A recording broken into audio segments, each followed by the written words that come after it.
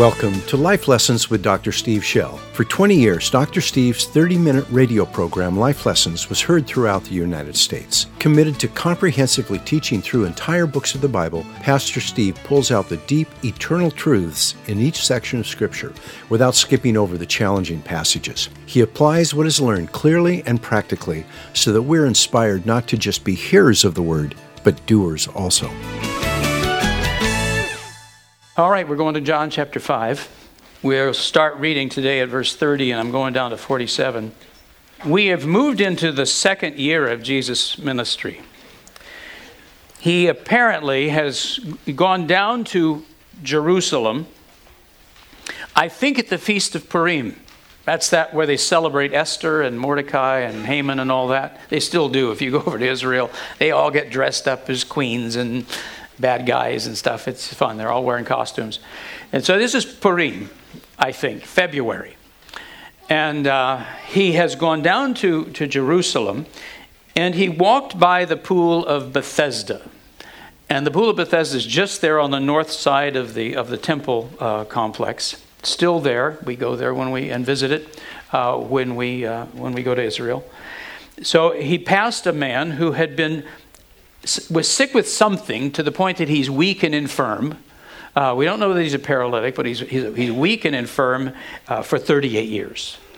Jesus comes up to him. He says, "Do you want to get well?" The man says, "Well, I would need someone to put me in the water when the waters stir," because they had this belief that an angel stirred the water on occasion, and you had to be the first one in. Jesus doesn't say anything more, doesn't ask him to have faith or anything, just simply says, "Rise, pick up your bed and walk." It says the man became well instantly. He didn't pick up his bed and then get well. He got well. The life just surged into his body.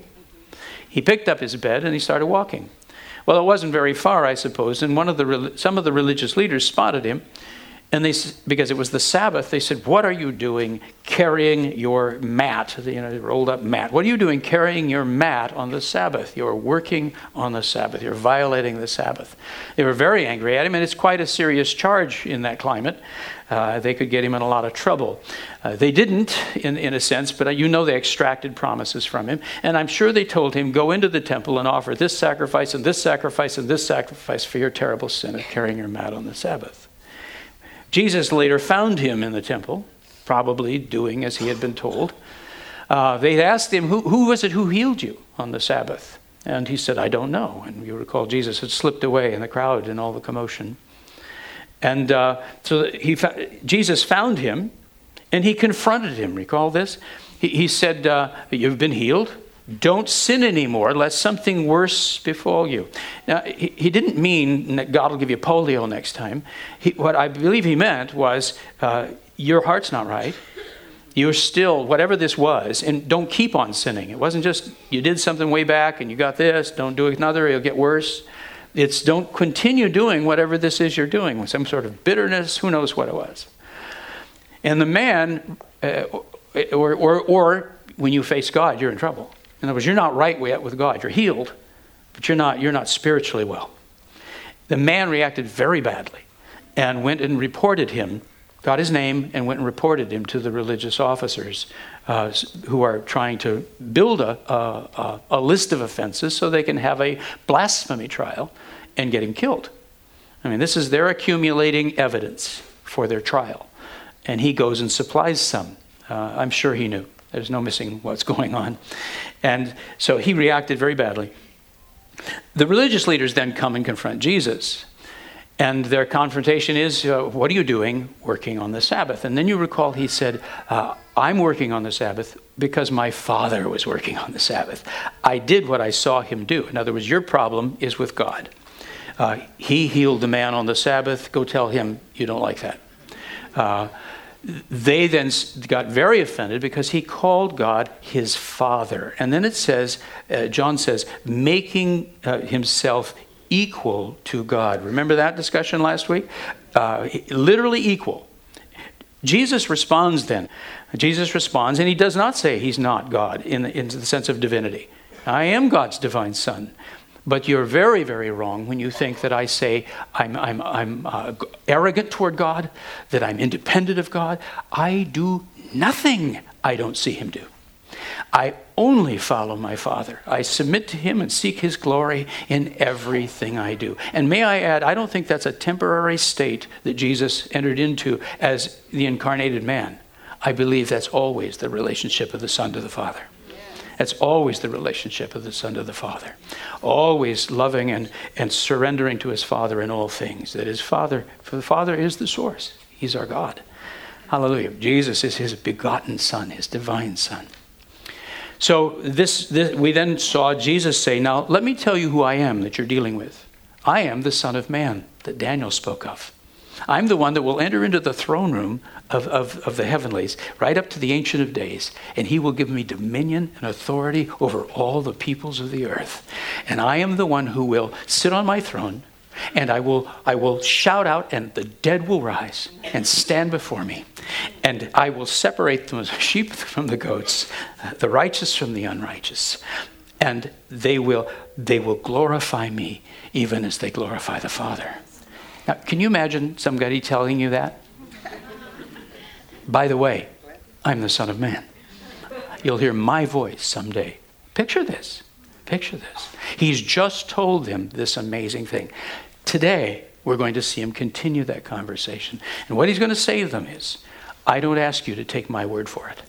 What I'm telling you is amazing. You don't have to take my word for it. The Father will prove what I say. Holy Spirit, please open the word to us. Oh, Lord, make us meet you in the Bible. Make us know you and love you. Open our eyes today. Give us soft hearts. We come as disciples of Jesus Christ to be taught, to be fed, to be equipped, that we might serve you and follow you even as your beloved Son follows you. Come, Lord, we ask in his name. I pray for grace to let this happen. Amen. All right, we're in John chapter 5. We're picking up right where I said he's just talked about raising the righteous and the unrighteous. And then verse 30. He says this, I can do nothing on my own initiative.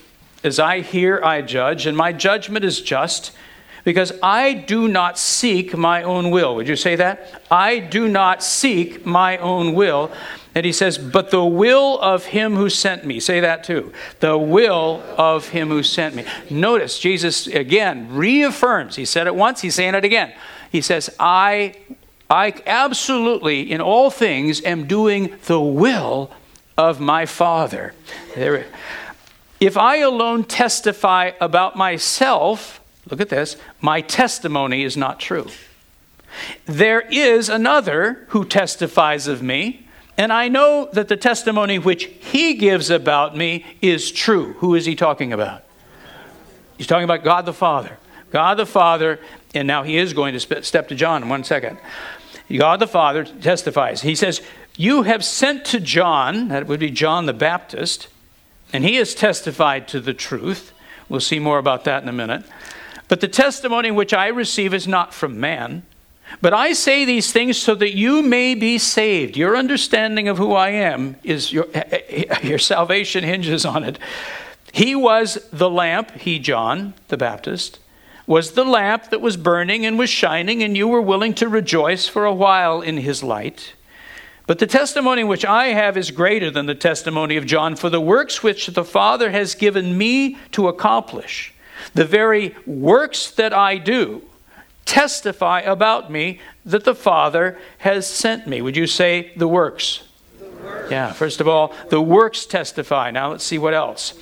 And the Father who sent me has testified of me. You have neither heard his voice at any time nor seen his form. You do not have his word abiding in you, for you do not believe him who he sent. You search the scriptures because you think that in them you have eternal life. It is these that testify about me, say the scriptures. All right, first of all, we said what testifies of him? Works. What now testifies of him? The scriptures. These are the two foundation stones that he will say testify of who he is. And you are unwilling to come to me so that you may have life. I do not receive glory from men, But I know you, that you do not have the love of God in yourselves. I have come in my Father's name, meaning surrendered to him, doing his will, completely following him. I've come in my Father's name, and you do not receive me.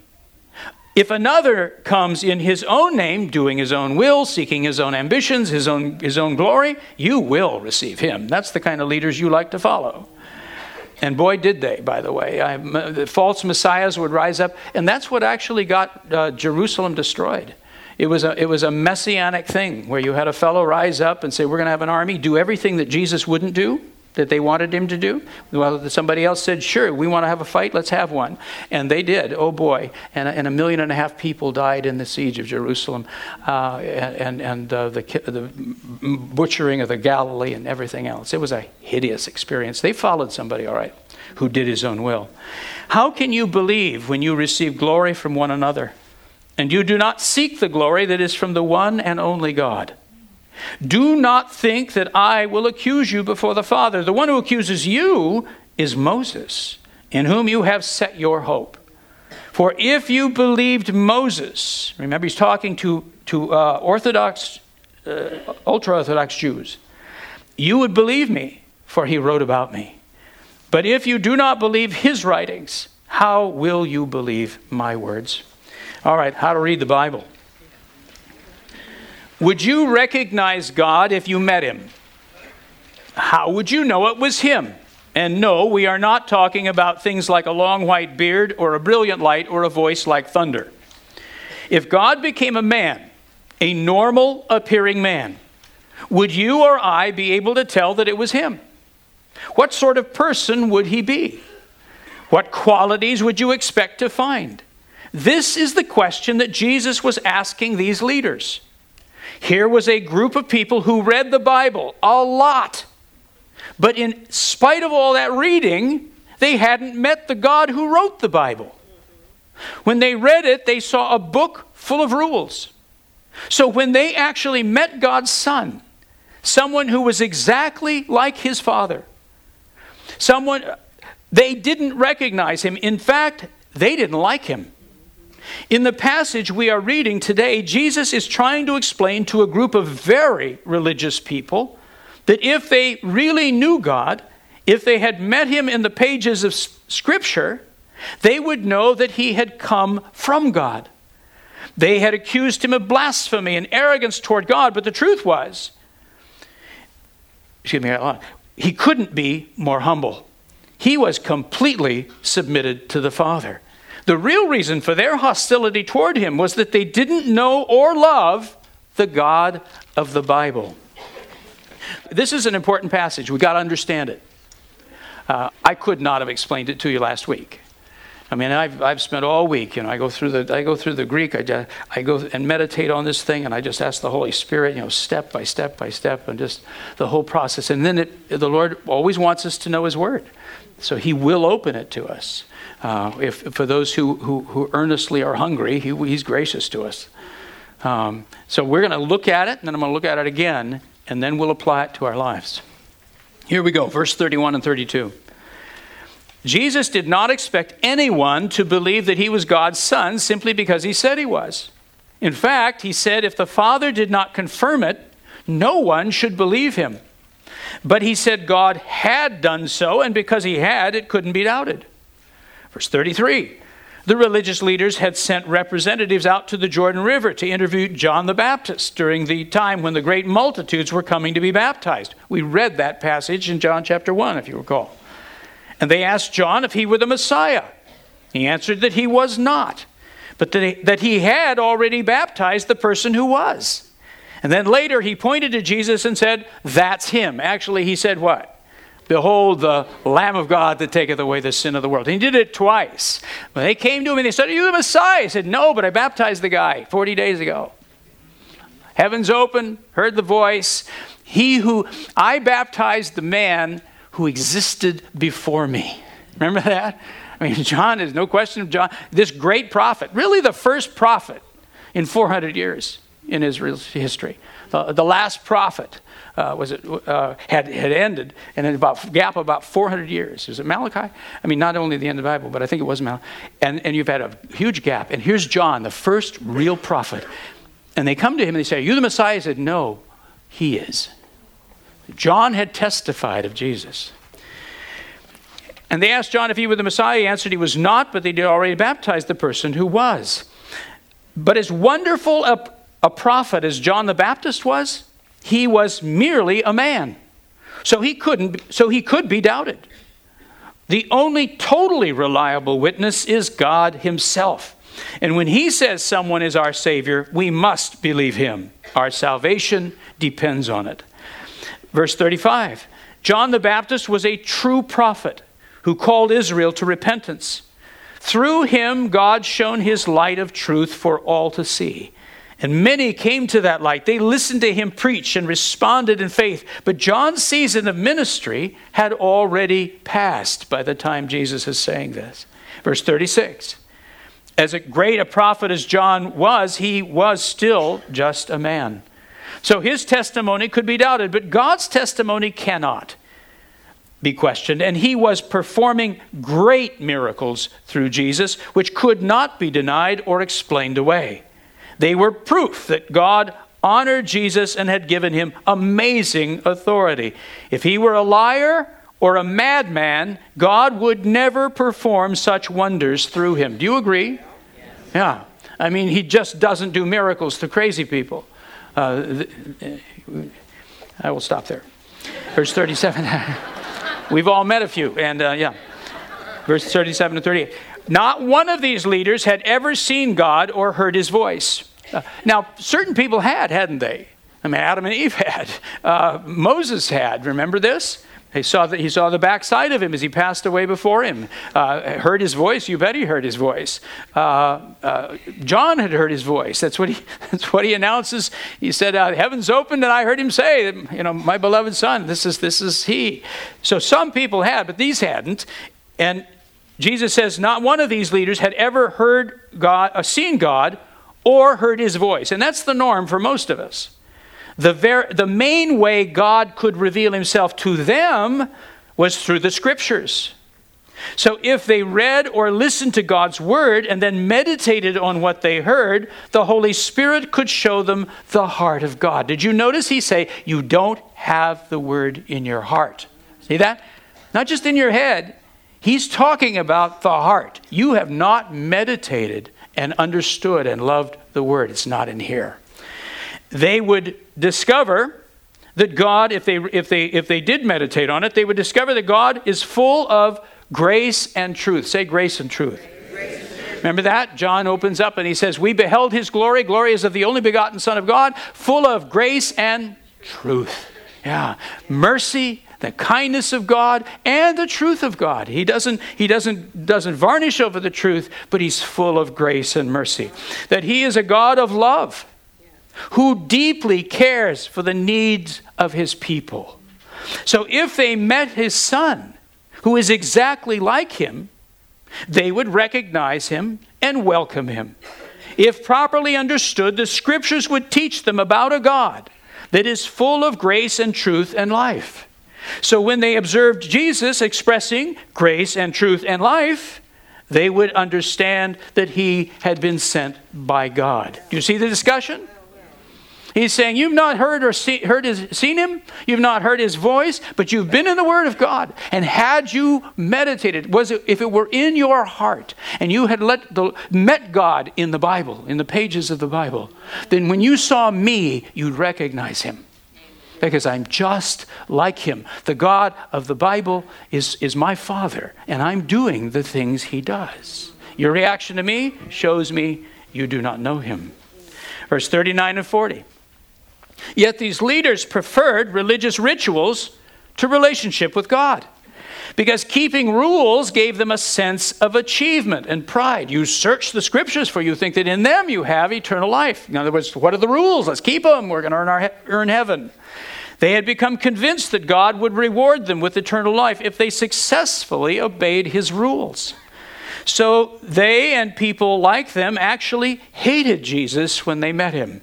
because he didn't keep all their rules. Isn't that really the clash over and over again? You did it on the wrong day, you gathered grain, you did this, you touched that. What are you doing touching lepers? I mean, we just went on and on and on, breaking the rules. By refusing to recognize who he was and believe in him, they actually rejected the eternal life they were working so hard to attain. Verse 41 and 42. Jesus told them that he didn't need their approval.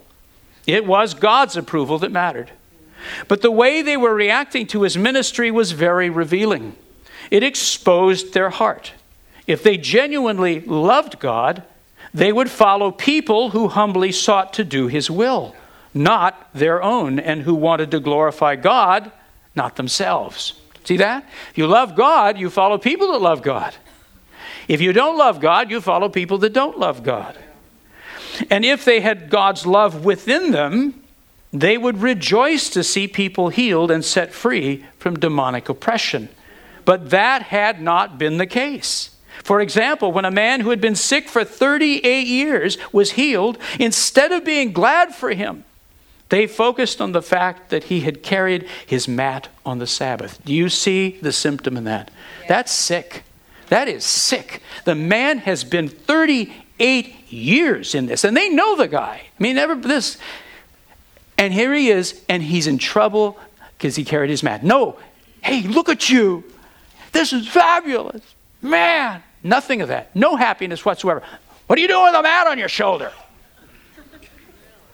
I mean, really, wake up to this. Is amazing. There's something wrong in this. I want to show you there's two approaches. There are two deep, profound approaches to the way you read the Bible. One person comes up with a system of rules. One person comes up and meets a God full of grace and truth. It's two different gods. It is two different gods. Jesus warned them that they tended to follow people who were seeking their own glory rather than trying to glorify God. And he said they personally cared more about having others hold them in high esteem than being held in high esteem by God. Verse 45 through 47, Jesus told them that he had come to save people, not accuse them before the Father. But he warned these leaders that they were bringing condemnation on themselves by the way they reacted to him. They had set their hope for salvation on obeying the law of Moses. But Moses had included in his writings many prophetic symbols which spoke of a coming Savior. For example, the seed of the woman. Do you remember this? Genesis 3. The seed of the woman will do what? Crush the serpent's head. That's a promise to Eve. For goodness sakes, we're clear back in the Garden of Eden. The promise that women don't have seed. I mean, I'm not going any farther with that one, but they don't. And yet somehow the seed in the woman will crush the serpent's head. And say that to Adam. The seed of the woman. Behold, a virgin shall conceive and bear a child. And he shall be called Wonderful Counselor, Mighty God, Eternal Father, Prince of Peace. The seed of the woman will crush the serpent. Who's the serpent? Satan himself. Crush his head. Hallelujah. You don't really have to go any farther than Genesis 3 and you got it. Abraham and Isaac on Mount Moriah. That example of a father almost killing his son on the very place within hundreds of yards of where Jesus was crucified. And having his hand held but a ram in the thicket. God, and on that mountain, Jehovah Jireh, the Lord will provide in the mount of the Lord his own sacrifice. His own son. I mean, you just get into it. You don't need to go past Moses. It's all there.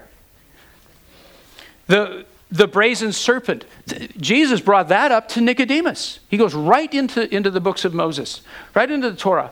And he says, even as the Son of Man will be lifted up, as Moses lifted up the serpent in the wilderness. What a strange story. For heaven's sakes, he sticks a metal snake on a stick and you get healed. That's ridiculous. That doesn't make any sense at all, does it? Something has become sin for our sake. And you look at him and notice it's totally grace. You didn't earn your healing. You looked at this sacrifice. You looked at this thing and you were healed. Grace is being taught over and over again. The Passover. You don't do anything. You put the blood on the doors and lintels. You do what you're told, that part. You lay hold of the lamb, and the angel of death passes over you. You didn't earn that. Grace and truth are being taught all through the book of Moses. But what do you see? You carried your mat on the Sabbath. What are you doing? What are you doing? Two different approaches. Two people, same book. Two people, same book. The Passover lamb, the Red Sea, the manna striking the rock, the scapegoat, the feasts and the sacrificial system. On one occasion, Moses prophesied that God would send another leader like himself who would speak God's word to them, and warned those who refused to listen. Either these religious leaders hadn't understood Moses, what he wrote, or they understood but refused to believe. But in either case, they failed to obey him, to obey Moses. How to read the Bible. How is it possible for two people to read the same book but come away with such different pictures of God?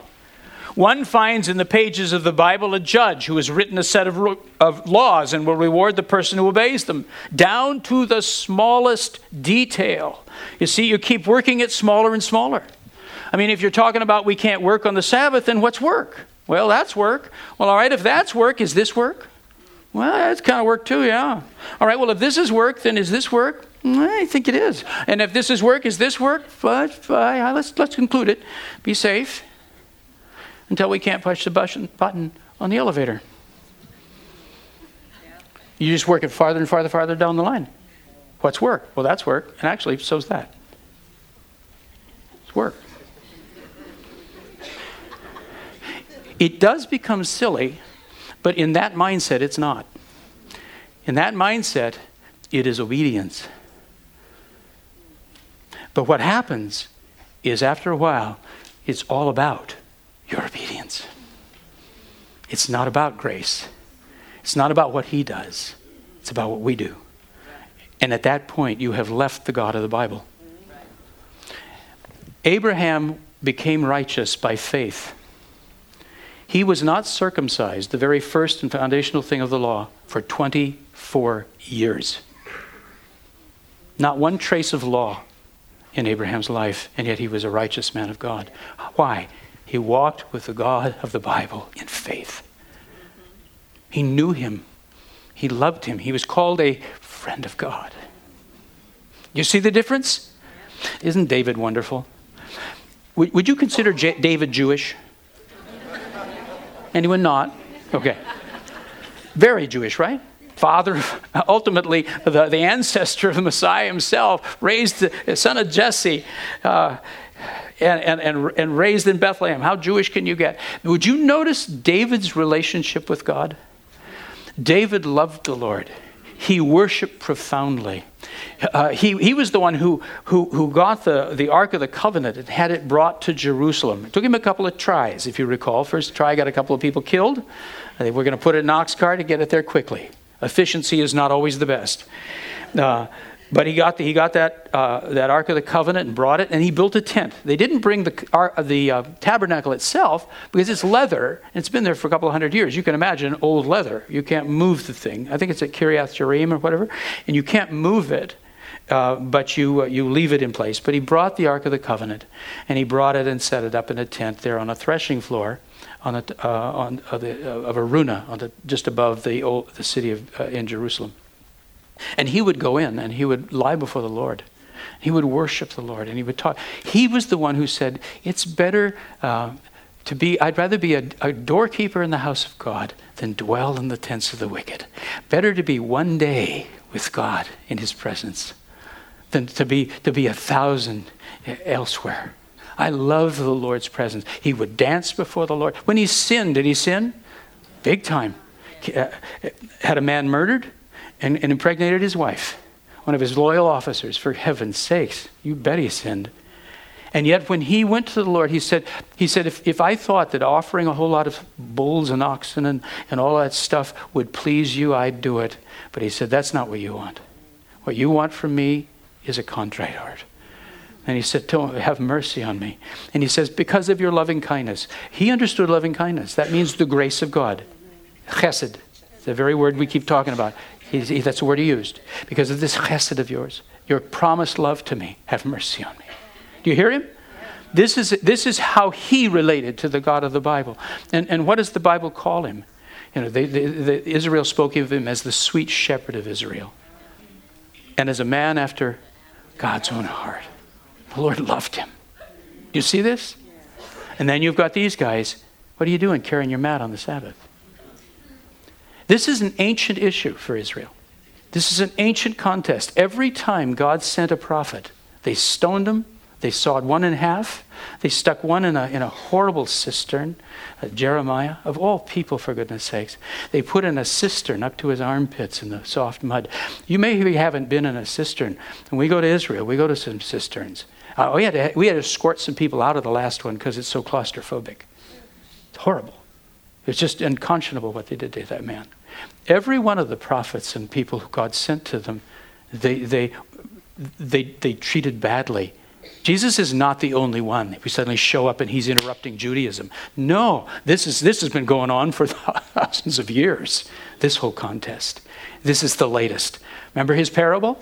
A man had a vineyard, and he assigned men to run his vineyard, and he sent servants to them and said, pay me what you owe. And they said, they stoned them, killed them, and threw them out.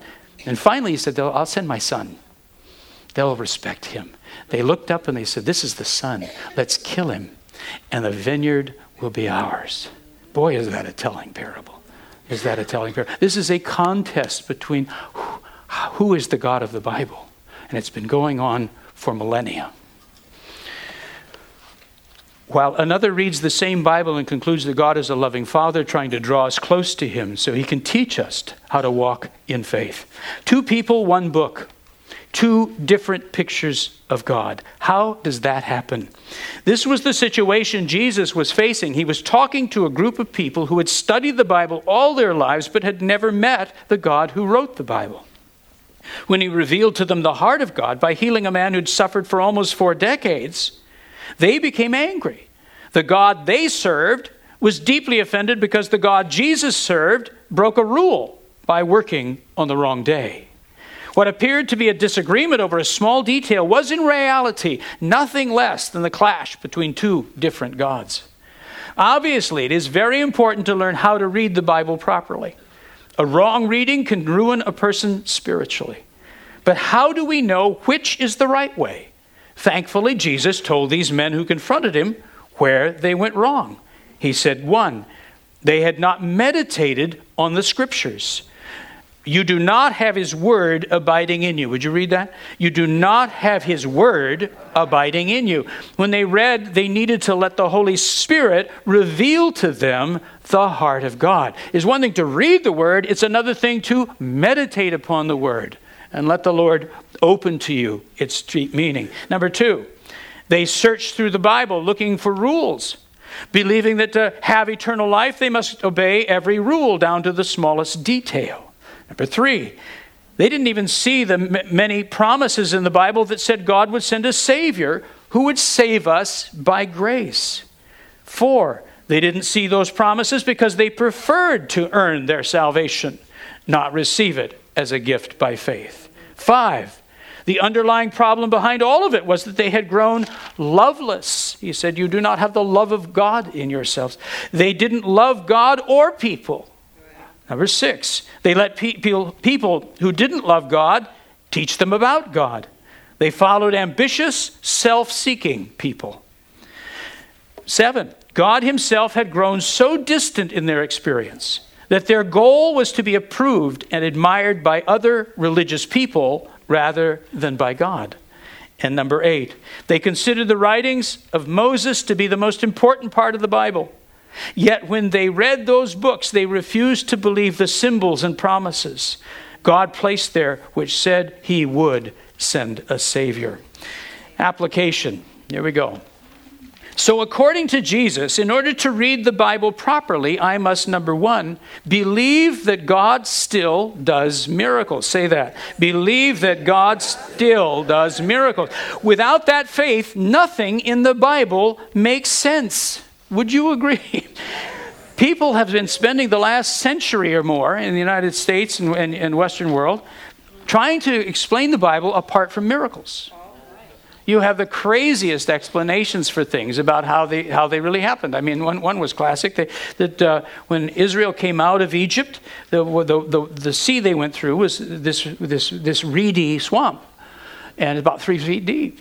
Now, the miracle, of course, is still there. How do you drown the entire Egyptian army in 3 feet of water? They must have, Don't come up. It just gets laughable. People who don't know a miracle God looking at miracles and trying to figure out why it happened. And so they sanitize it and they work through it. You destroy it. You destroy the Bible. It absolutely assumes there's a God who acts and does wonders. Amen? Jesus Christ the same. Yesterday, today, and forever. Let's do it again. Jesus Christ the same. Yesterday, today. Yeah, you just proclaimed yourself a Pentecostal. That's the issue.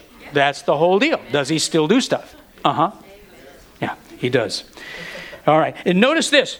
Believe that God still does miracles, nor can I recognize the signs God gives me today that confirm that Jesus is the Savior. Does the Father still confirm that his Son is who he says he is? He does. How does he do it? Works, miracles, and Scripture. Same way. Which, may I point out, how important then it is that we do see healings and we see the power of God at work among us. He does not ask us to just take something without any proof. Our Heavenly Father will demonstrate that Jesus is who he says he is. You don't have to just by faith. Well, yes, it's by faith, but he's going to prove it to you if you have eyes to see. Now, if every time some miracle happens, you say, well, I think they just had a lot of carrot juice. Some of you have heard my story. I had another one just the other day. Anyway, but it was. Some people are like, wow, it takes a lot of faith not to believe that was a miracle. I told a story, and I won't go through it, but a woman who was very dramatically healed. She had macular degeneration to the point that just little chunks of light that she could still see. And the doctor was teaching her how to go blind. There's no reversing this thing. And stood in one of our services, prayed, actually just a group of women around her, laid hands on her and prayed, and her whole macula went back into place.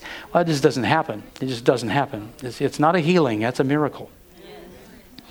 And the doctor wrote it up in a journal of optometry or ophthalmology, and one of the most remarkable remissions that had ever been seen. When her daughter, I talked to her daughter. She lived somewhere else, and I talked to her daughter, and I said, "Now your mom must just be thrilled." And she said, "Well, it's kind of strange." She said, "I kept saying, Mom, isn't that amazing? Jesus healed you." And Mom says, "I think I started drinking carrot juice." Yeah. It takes work, doesn't it? It's hard work not to believe. Yeah. Some people are so bent on this that when God does it, and that nobody can help you. I mean, at that point, you are who you are. But God will do his part. He will do his part, and he will show who he is. Hallelujah. We need it for today. It's not just back then they needed. We need the God doing his powerful signs, and we need his word to see what it says. Number 2, expect to meet God in his word. Say that with me. Expect to meet God in his word. Yes, of course, I want to obey his righteous standards, but my goal when I read is to meet him there, not acquire knowledge. You read the word to meet the Lord. It is I don't know what I'd do without a Bible. I mean, it is so precious to me. George Mueller's statement many years ago, about 100 years ago, Mueller said this. He said, I read the Bible till my heart gets happy, and then I pray.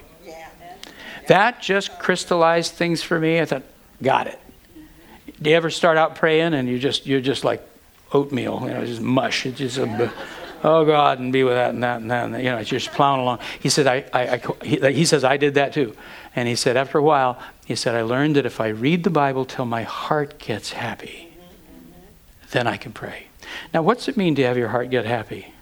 Your heart gets happy when faith rises. When hope, when you begin to see the revelation, when he begins to talk to you, when you're engaging into that relational level. How long does that take you? Well, how bad are you? It just depends on the day. Some days you're quickly enter in, and other days it took you an hour and a half, and you're just like lead. It's us. But you can sense when that depression lifts. You can sense when all of a sudden the discouragement, the sadness, the fear, you begin to feel it's like a person coming up from underwater, and breaking through the water and going, and breathing air. You've come back into his presence. You can feel, okay, I can do this. Learning this that I'm talking about now is, to me, I think it's the most fundamental skill that a disciple must learn. You have to learn to find him and break through for yourself on a daily basis in order to cope with life. There's no prayer. Anybody can pray or anything like that. You coast then from there on. You and I learn to break into his presence, to meet him in the Word, and let him talk to us. I have a journal. I don't know how you do it, but I have a journal, and some of you are reading long distances. You read through the Bible in a year. If you've not read the Bible before and you're just getting exposed to it, I recommend that. I think it's very good. Get yourself an exposure or two. Get it so you read it. But at some point, there needs to also be a much slower pace of reading where you meditate. It isn't enough to read 5 chapters, there I did it. The point is you need to meet him. I generally will read about a chapter. Sometimes more, just if I'm on a roll. But but the point again is to read till my heart gets happy, till something in that scripture comes alive to me.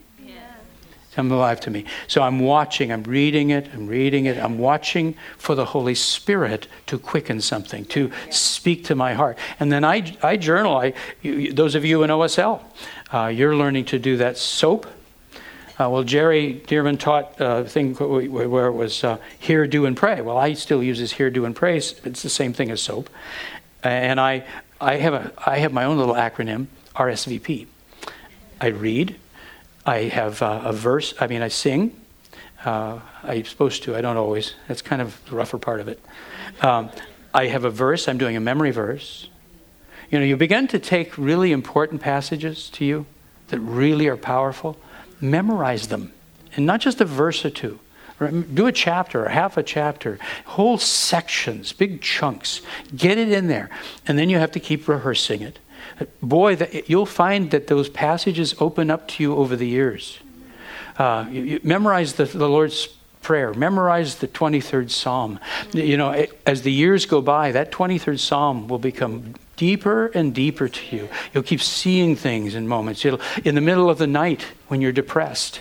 I do this all the time. In the middle of the night when I'm sad or I wake up worried. There I am, and I can have all these thoughts going through my head. And now I'm not going to think those thoughts. It's like, don't think pink elephants. It's just right back. I take my mind and I go back and I recite passages I've memorized. Right now I'm working on John chapter 1, verse 1 through 18, the prologue. I'm getting that. So in the middle of the night, I'm going, in the beginning was the Word. And the Word was with God, and the Word was God. He was in the beginning with God. All things came into being through him, and nothing that has come into being came into being apart from him.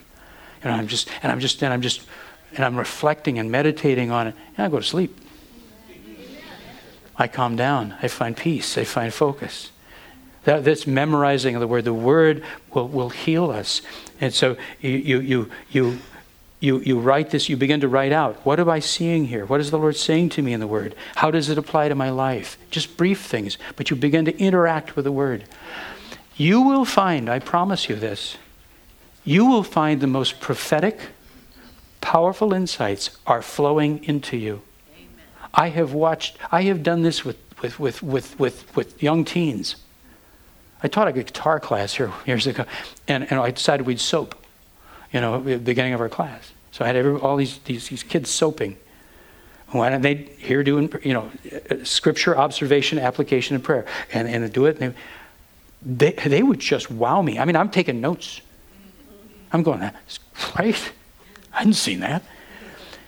When the Holy Spirit wants to teach you the Bible, this business that is somehow mysterious or you have to have some theological education is nonsense. Honestly, the only education I think is worth doing, I think you need to be taught Greek. And Hebrew if we could do it. It's so that you can read the original. But it's the Bible that's our teacher. And the Holy Spirit who wants to open it. And He will open to you. And so now you're having this conversation with a living God. And what kind of God will you meet?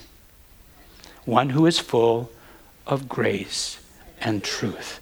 You will find a wonderful Father who will teach you His ways. That's who you'll meet. So that if you were to meet Him walking around in the body of a man, and you watched Him full of grace and truth heal a man who's 38 years in bondage, you'd rejoice. You'd say, that's the God I know. What a kind, loving Father He is to rescue us from disease and trouble and sadness. Not, what are you doing carrying your mat? Number 3, meditate on important passages. I just said that. Not just read through them. Memorizing can be a great help in doing this. I must let my mind dwell on the truth I find there, or keep questioning a passage I don't understand until it releases its treasure. I can be certain that the Holy Spirit wants to teach me its true meaning. I enter into a partnership between my study and His revelation. Number 4, watch for the prophetic symbols and promises that are hidden there in plain sight. They hold deep, intended meanings, which especially make sense after I meet Jesus and look back at those passages in light of Him. Would you read this with me? And He said to them, O foolish men, and slow of heart to believe in all the prophets have spoken. Was it not necessary for the Christ, the Messiah, to suffer these things and to enter into His glory? Then, beginning with Moses and with all the prophets, He explained to them the things concerning Himself in all the Scriptures. Number 5, see God's grace and truth in every passage, even those that are hard to understand. There's passages you'll read that you don't know what to do with. God's heart never changes. There's passages you don't understand, but you do understand Him. He's just like Jesus. I don't think there's a more profound truth of all. Jesus says, when you see me, you've seen the Father. I am so relieved. That is the best news I can imagine. That my Heavenly Father is just like His beautiful Son, full of grace and truth and life. I can trust Him with everything in me. Number 6, never let people who don't love God teach me the Bible.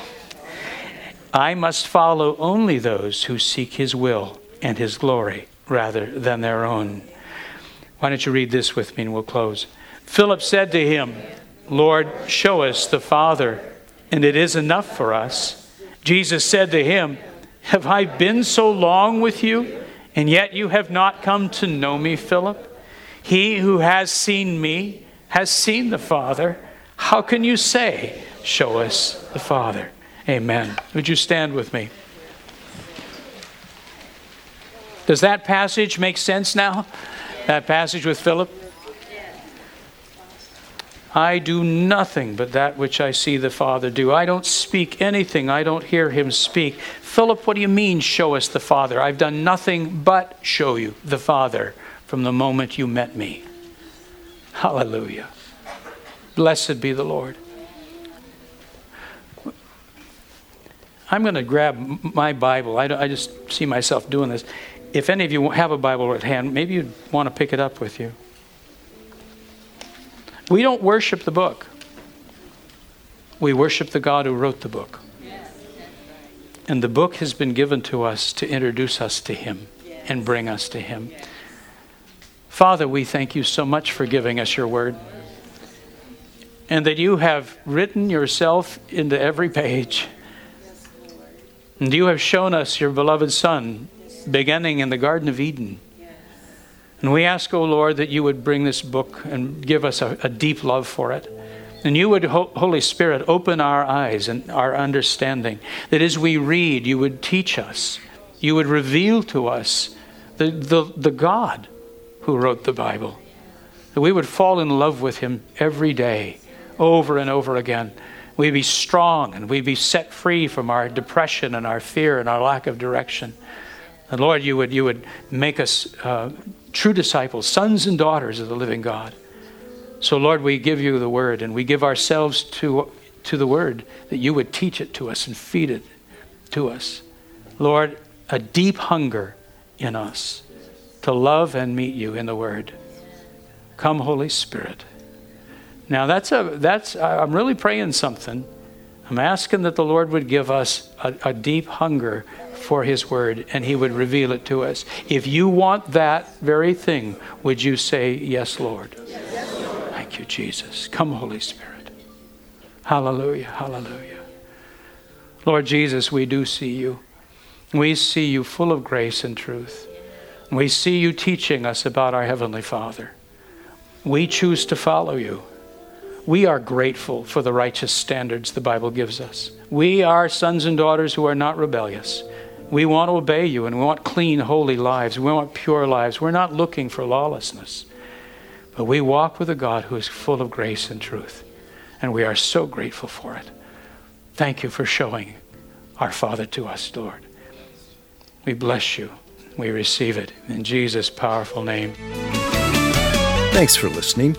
If you like this podcast, please click the like button, subscribe, and share it with a friend. For more information, just head to our website, lifelessonspublishing.com. That's lifelessonspublishing.com. There you'll be able to order many of the books Pastor Steve has written.